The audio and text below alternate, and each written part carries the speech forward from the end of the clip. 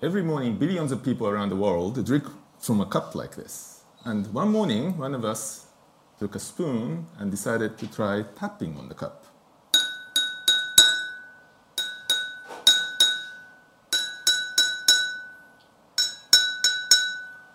Can we have the slide, please? Ting, ting, ting, ting. It's the same pitch from all over the place. Wherever I tap, it seems to produce the same pitch. Can we have the slide?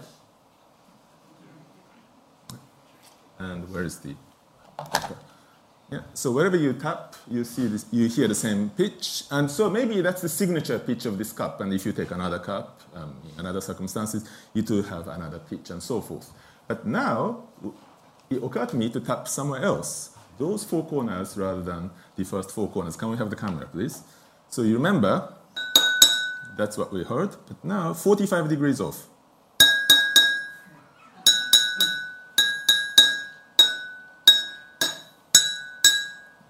Slide, please. Tan, tan, tan, you get a higher pitch.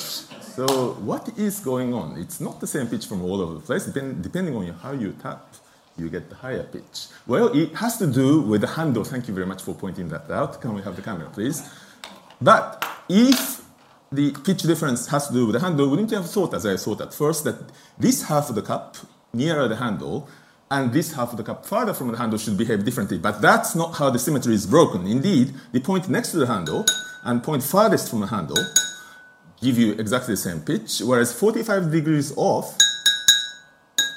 you have a higher pitch. So we have to figure out what is going on. In order to understand what's going on, we have to forget about the handle for the time being. We'll bring it back in a moment. So let's imagine that we have lost the handle, and then we want to figure out why any 4 points that form a square will give you always the same pitch. And that's the mechanism like this. You see, if you tap somewhere on the cup, you make that point vibrate in and out, in and out. Well, in response, the point diametrically opposite can respond in one of the two ways. It can respond like this, or it can respond like this, in phase or out of phase, as we say. But, you see, this first response is like moving the cup back and forth as a whole rigid body. It doesn't change the shape of the cup, and the production of sound has everything to do with changing the shape of the cup. So to a good approximation, you're not hearing this. That doesn't participate in the production of sound. What you're hearing is this response. On the other hand, the cup as a whole wants to stay as incompressible, not to be confused with incomprehensible, as possible. That is, it doesn't want to change its volume. So when those 2 points come in, because it doesn't want to change its volume, those points, 90 degrees off, want to escape out. And when these go out, these go in. And when these go out, those points come in. And so you get this losange or rhombus shape oscillation, boom, boom, boom, boom, boom, boom. And that is why any square-shaped pattern will produce exactly the same sound. Any square will do. Okay. But then, why those 4 points, low pitch, and those 4 points, higher pitch? And why is this? In order to understand that, we have to make the handle come back. Let's bring back the handle. You see, we saw... No, the camera, please, still. Not the slide. Okay. So, when we excited any of those 4 points, yeah, which involves this point, yeah, quadruplet of points, it has to drag the handle with the vibration, because this point is being vibrated. Yeah? Whereas those 4 points, when you tap them, you remember how this works. This goes in and this goes out. This goes in, this goes out. So the point exactly in between, that is called a node, to a good approximation, does not move. In other words, as far as these quadruplet of points are concerned, it's as if the handle were not there because it's not moving anyway. So now you have two elastic systems, you can think of them as springs, made of the same material, so the same stiffness, but one of the springs is attached to a very heavy body mass, and the other one is not attached to anything, and then you let them go, and what do you hear? The heavy one will go, wee, woo, wee, woo. Light one will go, hee ho, and that's the difference of the pitch. Okay. So can we have the slide, please? So far we figured out how the sound pattern emerged from this cup, and we knew what the cup looked like. But the inverse problem is very interesting. Since we're talking about the pitch, let's imagine that we're in a pitch dark room, so we see nothing at all. But we go in, and we are allowed to tap the cup all over the place, this body all over the place, and record a sound pattern that emerges from that. And based on that recorded data, can we reconstruct where the handle is? So can we reconstruct in general the distribution of the mass and various properties of the bodies? This is called the inverse problem because in many areas of mathematical sciences, what you do is you set up a model. For example, it might be a partial differential equation or something like that, and then you solve that in order to predict the future, or in order to predict explain the behavior of some system. So you're solving the problem forward. Yeah? But in many other circumstances, what we have is a bunch of observed data, and we have to figure out backward in time, so to speak, what caused this observed data. In other words, we want to recover what's the underlying mechanism from the result. Yes? So if you think about it, a lot of human life and indeed sciences are concerned with inverse problem solving. It is a very, very important undertaking, and this is one such example. And already this simple example shows that the inverse problem is very tricky. You can't solve it. For example, you probably agree with me that whether you have the handle on the east corner, north, west, or south, you would get basically the same sound pattern because the sound pattern does not see the difference by 90-degree rotation. Yes, because it's all square symmetric. But not only that, you can't tell where the handle is really up to 90-degree rotation, but it's even worse or even more interesting. You can't tell how many handles there are because instead of having a large handle on one side, you could have two medium handles opposite each other, and you can see that it's still the same symmetry pattern, or four small handles on corners of a square, and you would get exactly the same kind of thing. Now, if you are being picky, maybe higher modes will encode some other information, but as far as the lowest energy mode is concerned, it's going to be the same thing. So you can't tell which one you are talking about in the darkness.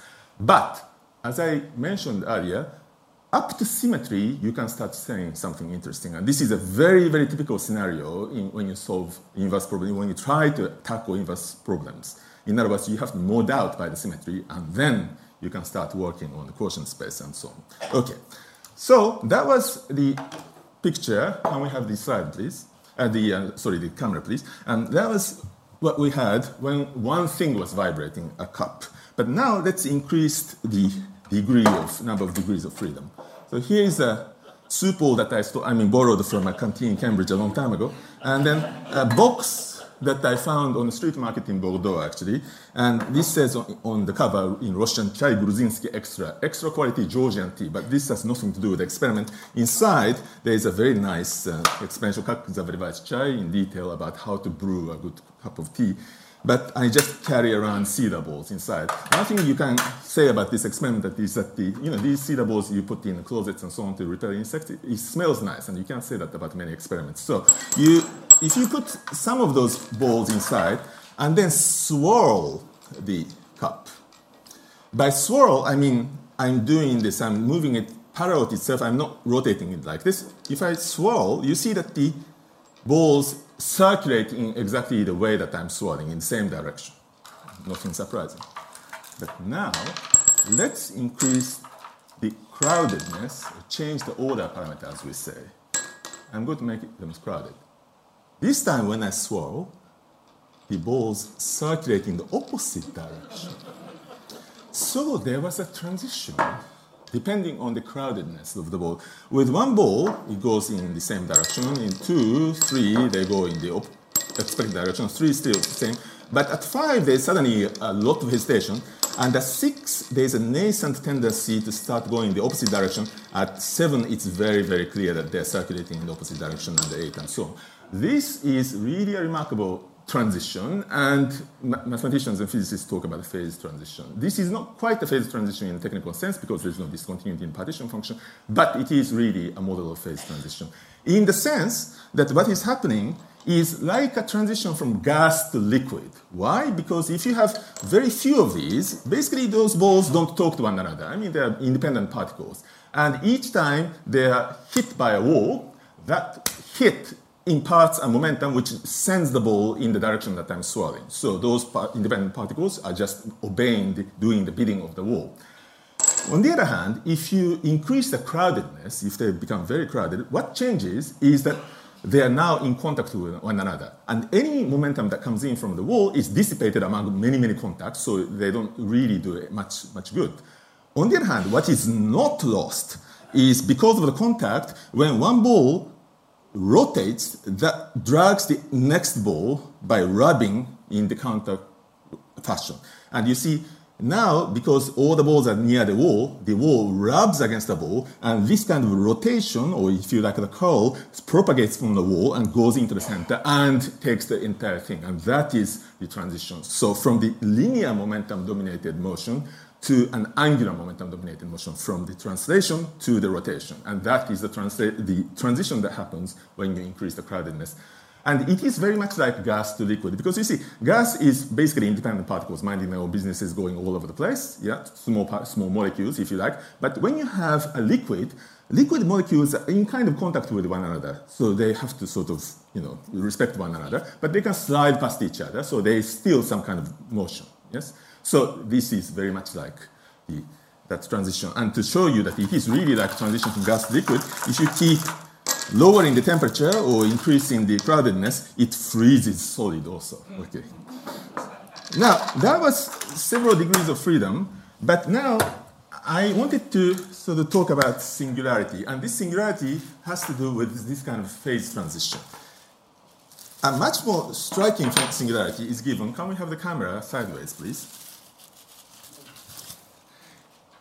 In this thing, which was given to me as a Christmas present by Andy Ruina, a great mechanical engineer in Cornell. I used to go around places saying that this kind of thing might exist, but Andy, really a bright guy, produced this kind of thing. And it is his invention. So those two heptagons, these are 7 gons, I guarantee are made of the same material, same kind of alloy. Also, they are coated the same way on the surface. And they have the same mass within measurable error. They have the same mass.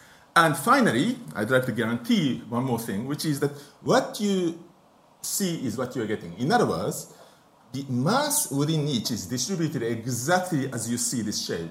Yeah? So in other words, I'm saying that it's not that there's more mass actually hidden, concentrated in the middle, and the spokes are much lighter and so on. No.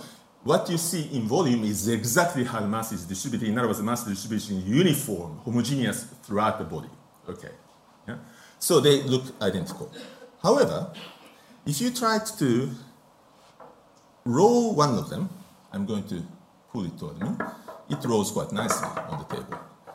The other thing, when I try to roll, it refuses to even start. I simply can't make it roll, so I'm going to pull these at the same time. One rolls very nicely, and the other absolutely refuses to roll. And yet they look identical. What is the difference? Now, before you tell me your suggestions and theories about what the difference is, you should bear in mind that whatever you come up with is going to be a very small difference, because after all, we cannot see the difference, yeah? So you see something looks like the same as something else, but maybe there's a hidden small difference that we have to look carefully at. But you then have to convince yourself that such a small, tiny difference translates into this enormous, qualitatively important difference of one rolling beautifully and the other not rolling at all.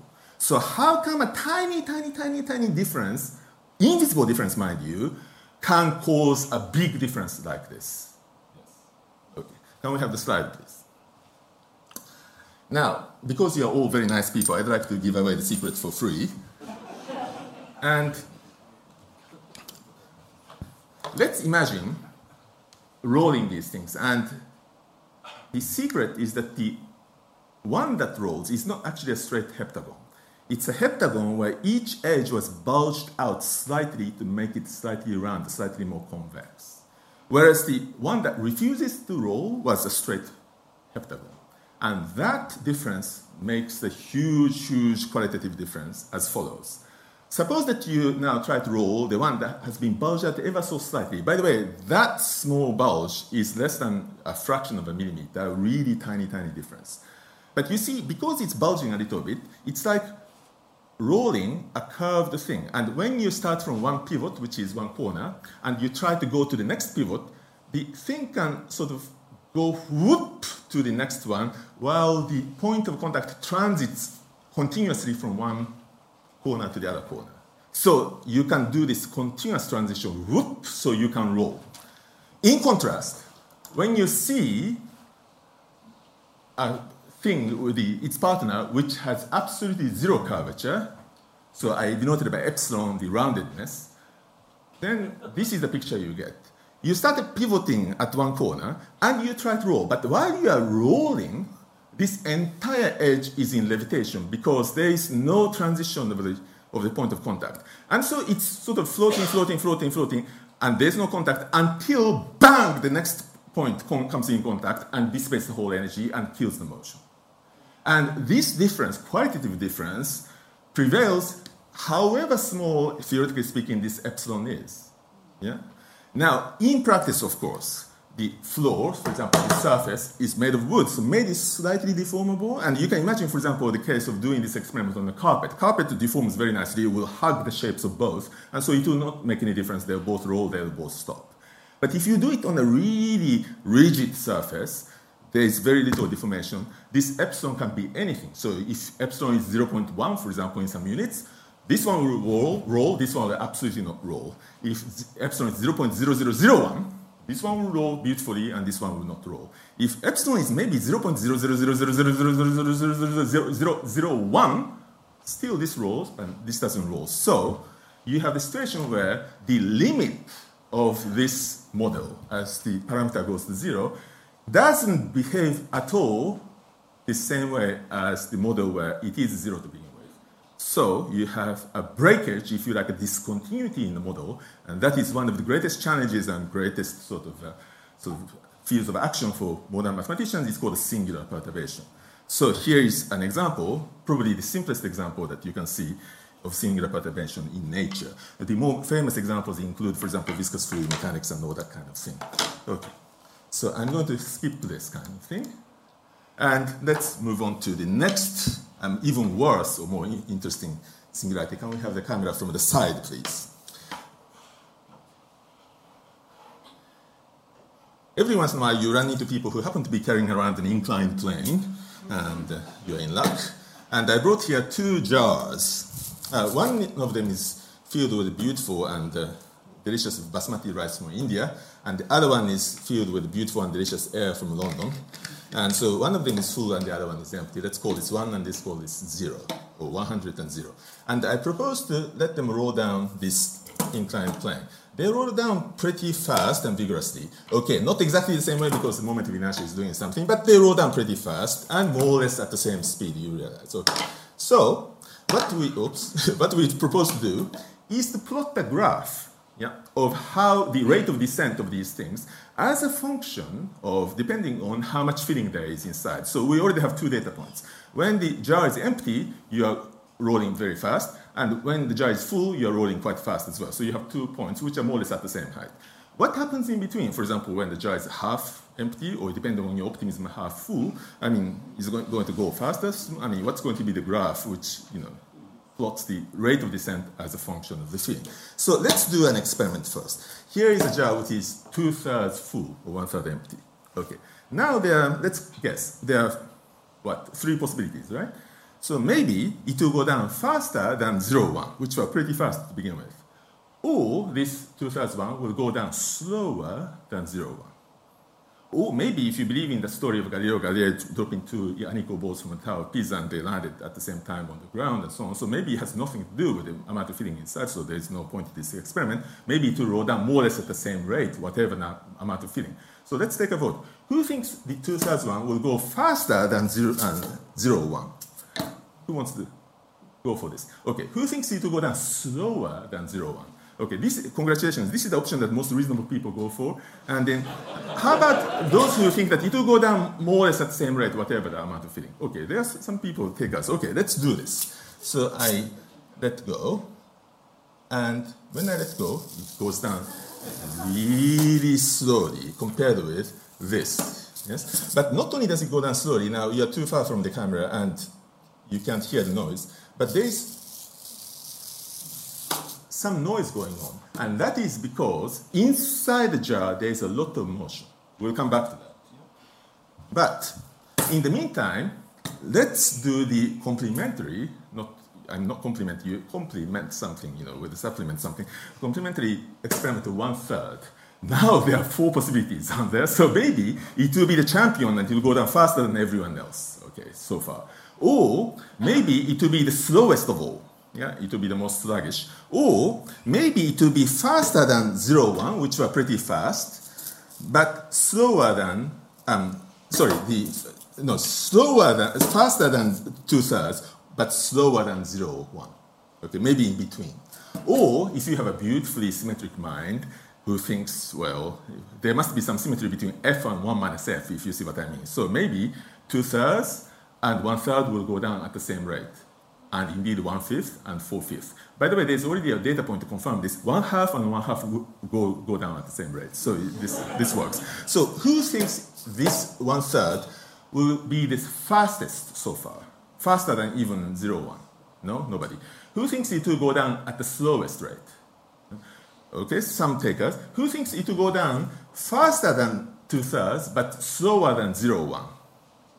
So that's the majority, and that's the reasonable option that the reasonable people go for, good citizens go for. And who thinks symmetrically? So it will go down more or less at the same speed, the same rate as 2/3, 1/3 and 2/3. No? Nobody symmetrically minded? Okay.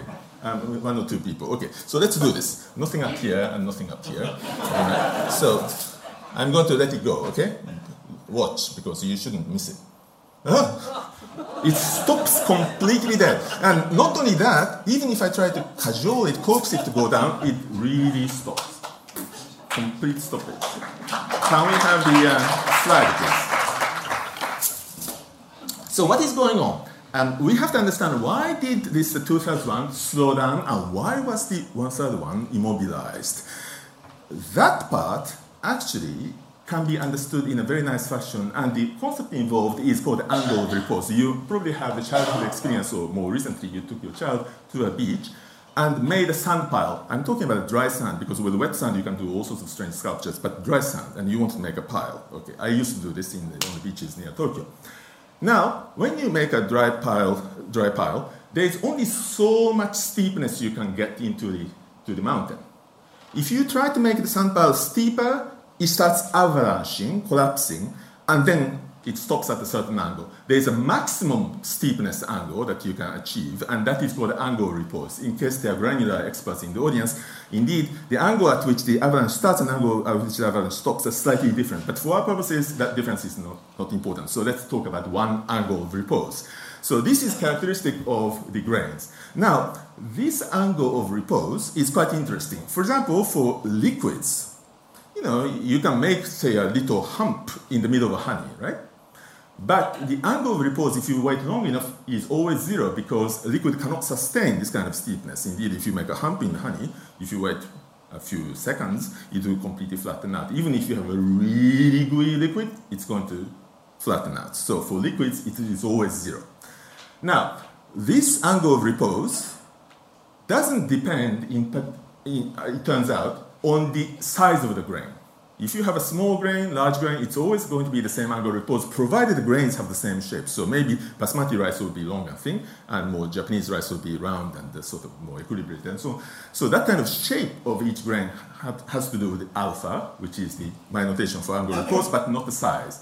So I'm going to prove to you that the angle of repose of the grains does not depend on the grain size. Here's the proof. If you make a sand pile and look at it from very, very far away, the grains look small, right? But if you come very, very close, they look very large, right? But it's always the same angle, QED. Okay, so it doesn't depend on the grain size. So it's quite interesting that already at this stage, you already see the kind of difficulty that we were facing about singularity before.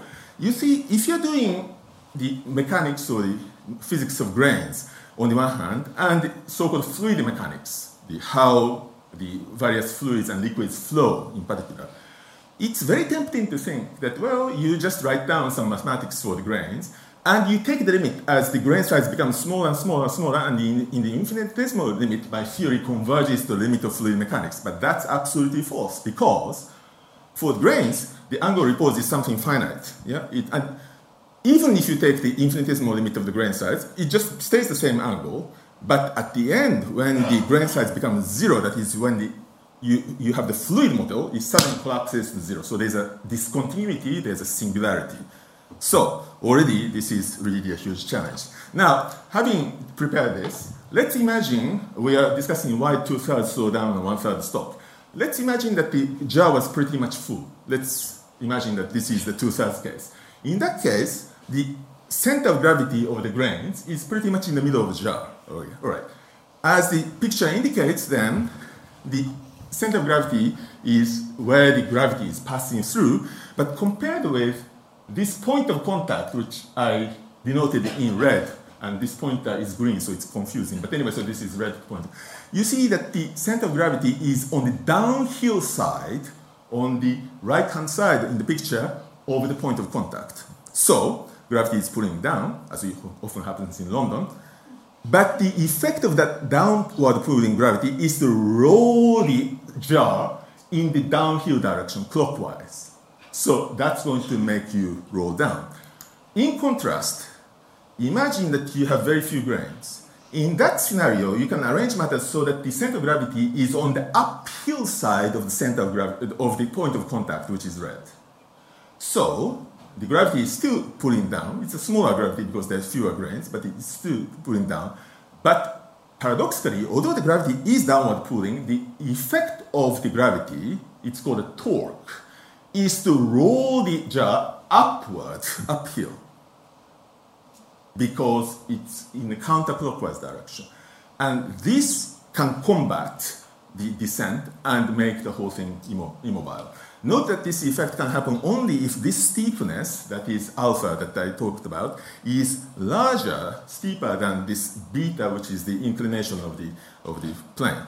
And in particular for fluid or for liquid, this alpha is always 0, so it can never happen. If you have a fluid whose interface is horizontal, of course the center of gravity is somewhere always in the middle, which will be always on the downhill side. So fluid, you can never have this. Nonetheless, by the way, this is a digression.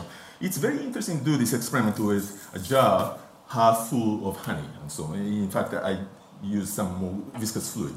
So you put it down, and I thought at first that because the angle of repose is 0, it's going to roll down very, very slowly as the fluid creeps down. Yeah? But that's not what happened. I just watched, nothing is happening. Watched, nothing continues to happen. Watched honey doesn't roll it, apparently. So I get bored and go out to have coffee and come back after 30 minutes and it's moved a certain distance. So it turns out that what happens is that you don't have any rolling motion. But then after a while, it goes suddenly stomp, rolls a little bit. And then it stops there for a while. And then after a while, at some random time, goes stomp and so on. There is intermittent motion which appears from this continuous fluid, which is very, very strange. Okay. So that's what the thing is. Now, so if you plotted this graph or descent pace as a function of how full, it turns out that there are two initial data points that we got, but in the middle there's a whole basin of immobility, as you saw. Yeah. Now, if you step away to the right from this basin of immobility, in other words, if you sort of feel a little more, this is what we had with 2/3. Yeah? It started going down slowly, but as I mentioned earlier, there's a lot of motion going on of the grains inside. Indeed, if you looked carefully, it turns out that on the interface there is an avalanche, a sigmoidal shape of stuff going boom, going down, like a wave. Whereas in the rest of the jar, those grains seem to stick to the inner wall of this jar. So it's behaving in the jargon of the technical jargon of the experts, behaving like a viscous fluid. So fluid with a viscosity, a real fluid if you like. What happens if you step to the left towards 0%? After all, if it's 0%, it rolls, so it had better start rolling, right? So can we have the camera back, please, from the side? So this is a jar with very, very few grains left. I'm going to get these out of the field of view. And now I'm going to let it roll. But this time, the way it goes down is quite different from the way 2/3 went down. This is how it goes down. And it's perhaps a little difficult to see, but you can barely see it actually on the screen. There is no wave on the surface of the grains. All the collection of the grains is moving as if it's one body and just sliding inside the jar and just being carried along. Yeah? So in this case, can we have the slide, please? You have this kind of motion. There is no avalanche and there is no sticking. The whole thing is sliding and just going down more or less horizontally. So near 0%, the inside grains are behaving like inviscid fluid. In other words, this idealized model of fluid mechanics where there is zero viscosity. And I told you how dramatically different between a little bit of viscosity and zero viscosity is. And here is an example where those two regimes, which we know are mathematically absolutely incompatible, the theory of fluid mechanics in viscous regime and inviscid regime, they just can't meet, are living within a simple and very single physical system. So this experiment has been done with Nicolas Taberlet, who is a very clever and bright young physicist at École Normale Supérieure in Lyon. And we are trying to play with the parameters so as to shrink this Besenly mobility and force two mathematically incompatible regimes meet in the middle, and then Mother Nature will have some really tough decision making to do. So we want to see mathematics break and see how it breaks. And that's really a fantastic and horrendous kind of singularity. Okay. Changing tack a little bit. Here is, can we have the camera from the top, please?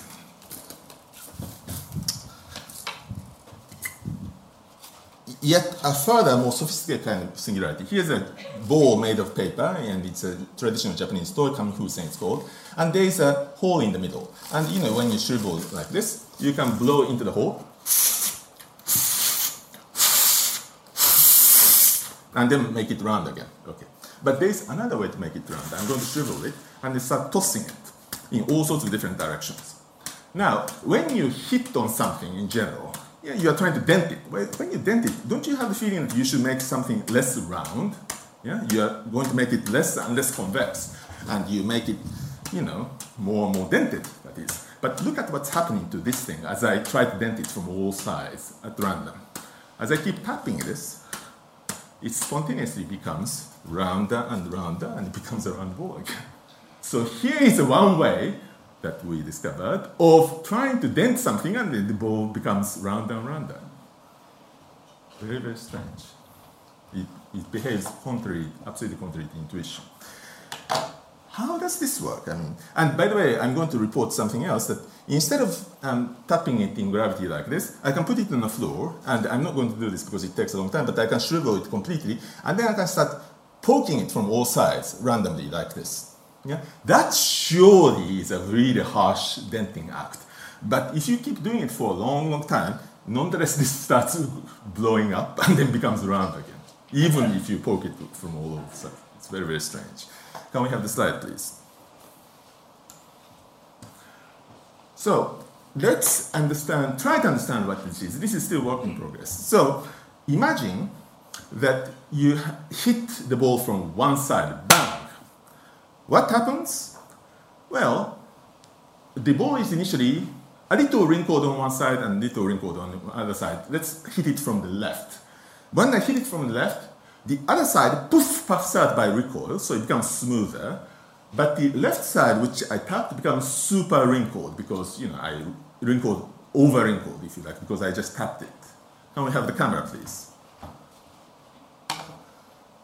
Can we have the camera? But at that stage, something very interesting happens. You see, this thing is made of paper. So when I wrinkle it and release, you will see what happens. It starts fighting back a little bit. Do you see that? It starts expanding a little bit. It doesn't go all the way. It stops, but it has some memory. It starts fighting back gradually. Like, can we have the slide, please? So after this stage, the side which became super wrinkled starts fighting back, starts relaxing from the wrinkles. So you see that per cycle, what happened is that, well, the left-hand side was super wrinkled, but then got relaxed. So basically became the same wrinkliness as as in the beginning of the cycle. Whereas the right-hand side got puffed out and stayed puffed out. So overall, I increased the roundedness or smoothness of the thing. And if I keep doing this from all sides, you know, you super wrinkle and then relax, super wrinkle and relax and so on. But the other side becomes rounder and rounder. So you get this kind of graph. If you plot the volume as a function of time, so these are times when I tap or then when I hit, you get hit, and of course, right after hit, the volume drops. But then you have a recovery phase, hit, recover, and then you're asymptote into this spherical shape. Now, this kind of thing is quite extraordinary because throughout mathematics, there are many, many situations, mathematical sciences that is, where many different scales must be taken place. Large scale, medium scale, small scale, really microscopic scale, and those different scales are talking with one another. And the typical example is, for example, turbulence in the fluid.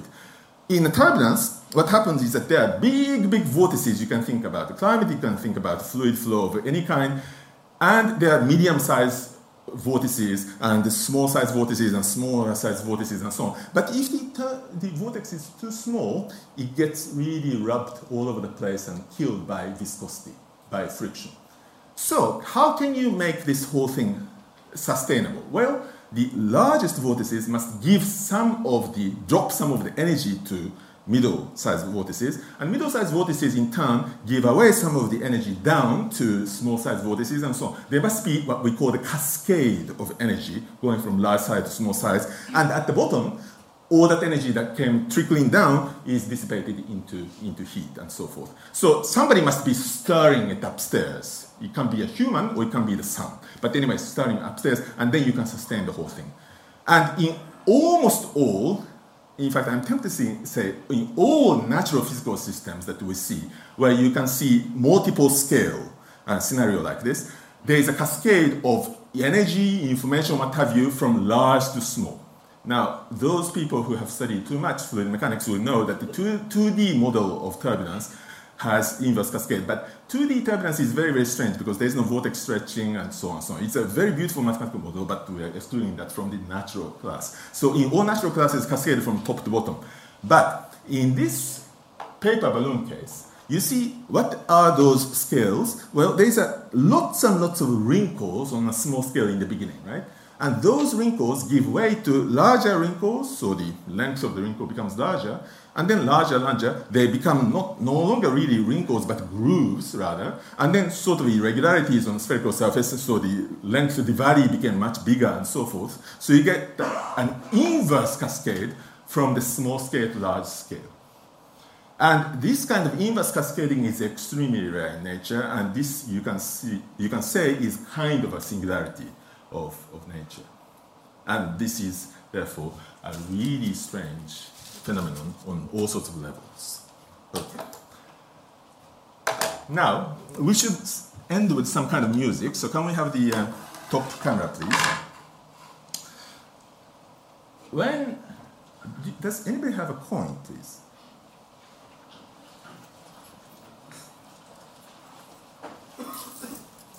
Thank you. And the more expensive, the better. Thank you very much. So, when a coin drops, you hear this very characteristic noise, shuddering noise. Drrrr. So characteristic that when you hear this in a pub or in a restaurant, you know, somebody dropped a coin, right? Okay, thank you very much. But then I brought here a very, very large coin.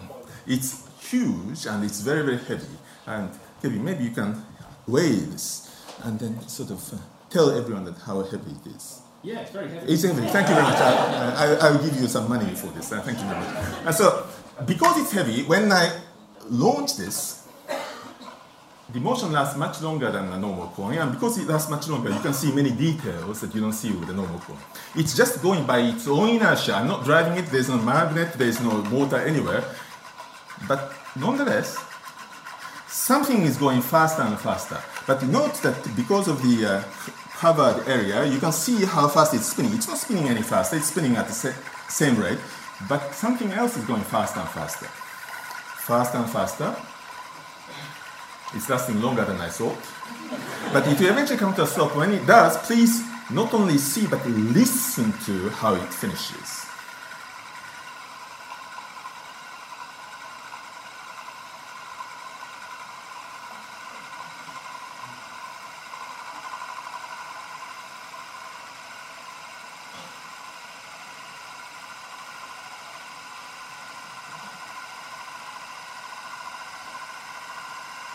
Now, you okay?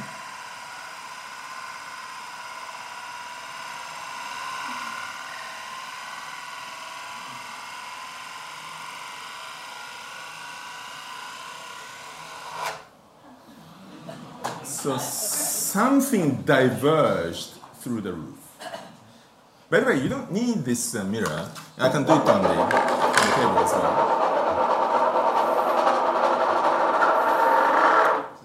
At the end, okay.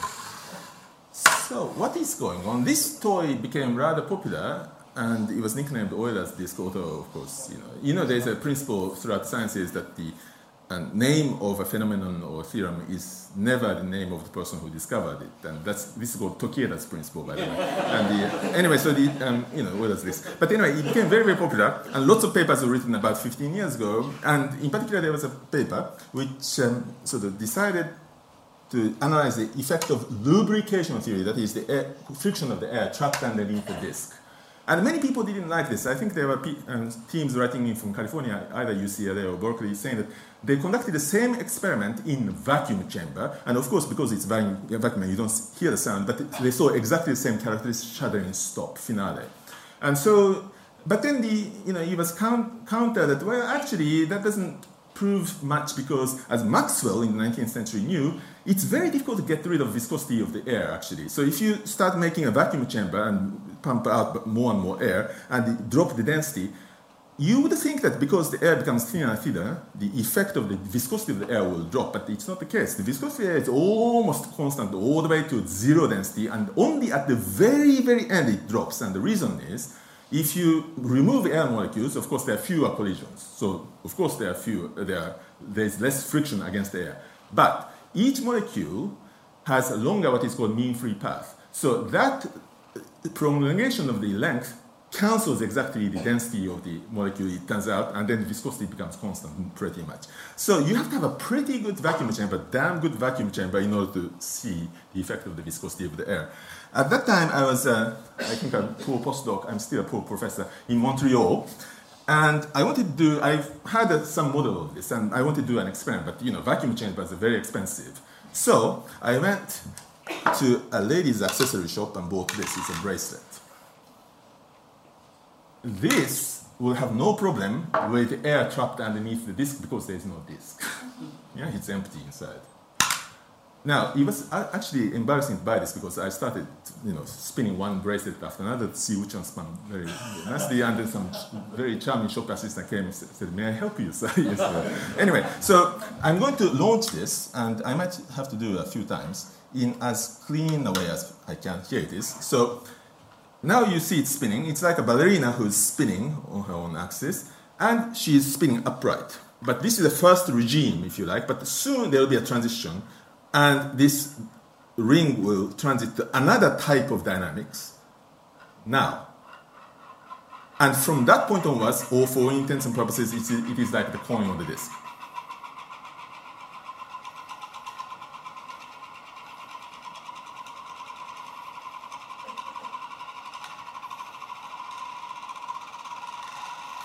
Yeah, and you hear the exact, the same kind of divergence. Okay, so this cannot be the air underneath the disk. So what is it?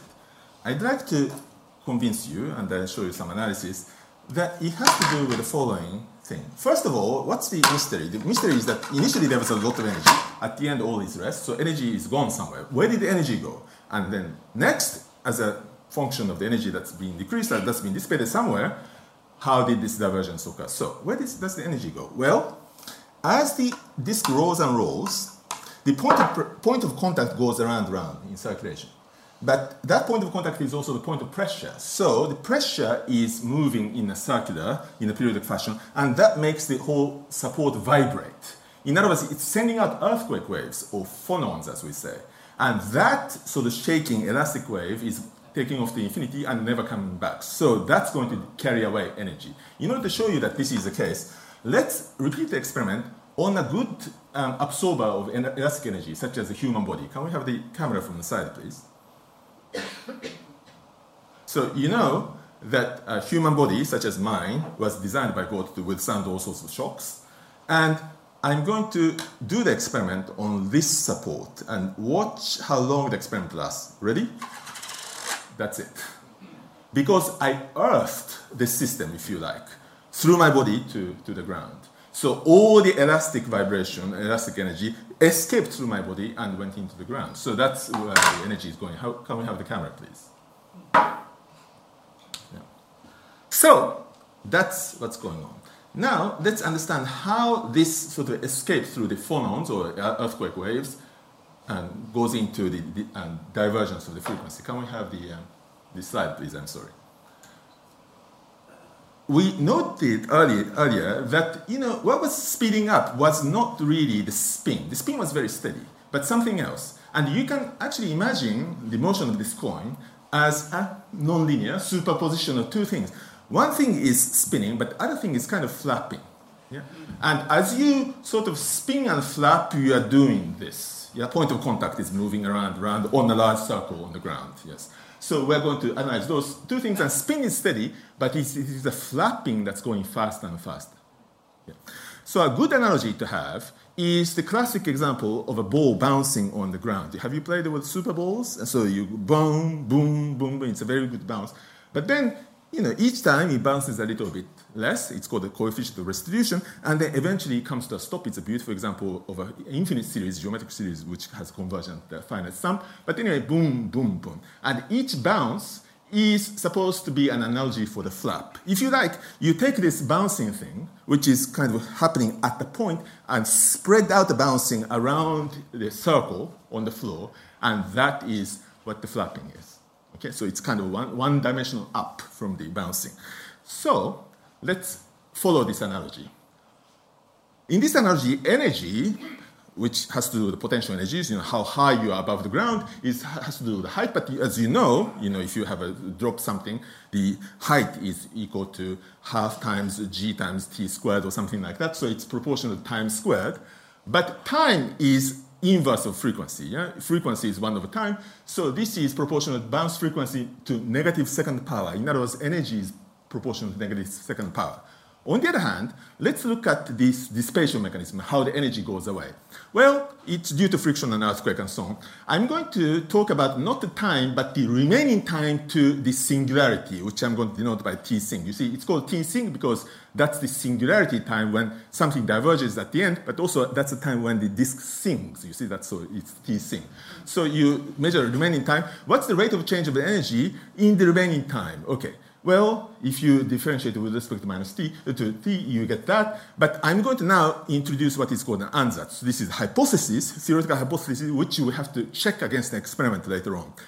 I'm going to hypothesize that the rate of dissipation of energy, the rate at which the energy is being lost to these earthquake waves, is proportional to the flapping frequency. Yeah, that sounds reasonable. So more you have flap per second, more efficient the energy dissipation is. Okay.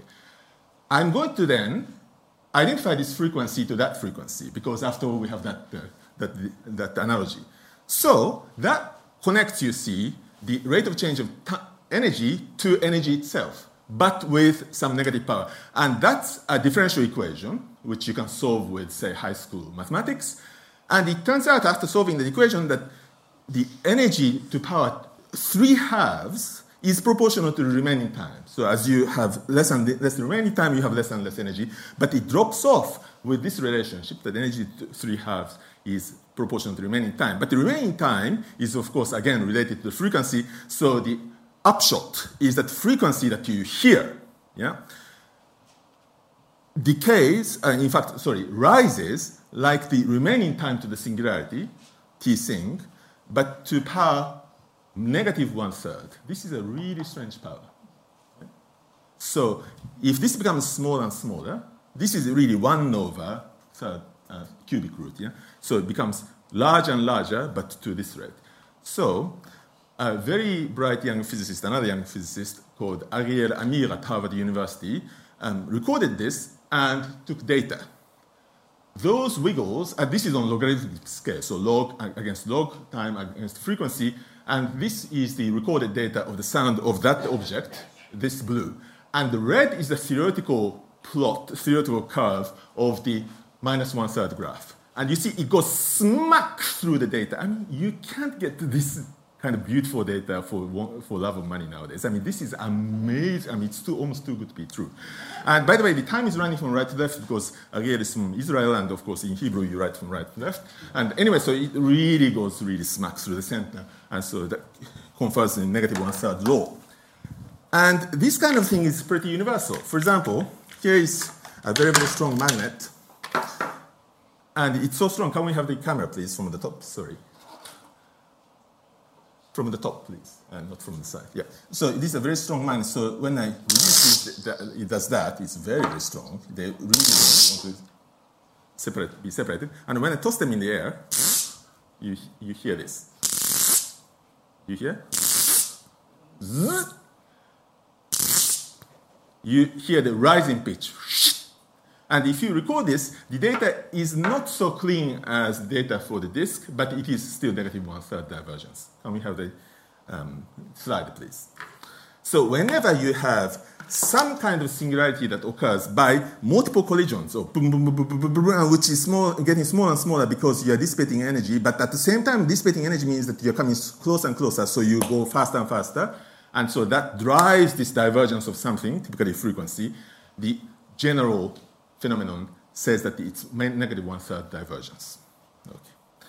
We have been playing with lots of toys, and as we saw, toys open up a huge area and huge universe of sort of mathematical explorations. I listed some of the phenomena on the left column and some of the themes that came. In fact, most of these are open challenges for mathematical scientists on the right column, and there are more. So from inverse problems to phase transition singular population to viscous and inviscid coalescence and inverse cascade and finite time singularity and so on. Yeah, many of these are active areas of research today, and some of these are wide open and more. Now, let me end with some kind of homily. You see, we, scientists and general public and children alike, have the impression that science happens in a very, very specialized context. For example, in labs, institutes, internet, that's where science happens, right? Or you go to libraries and classrooms with big research grants and you have to have cutting-edge proposals and so on.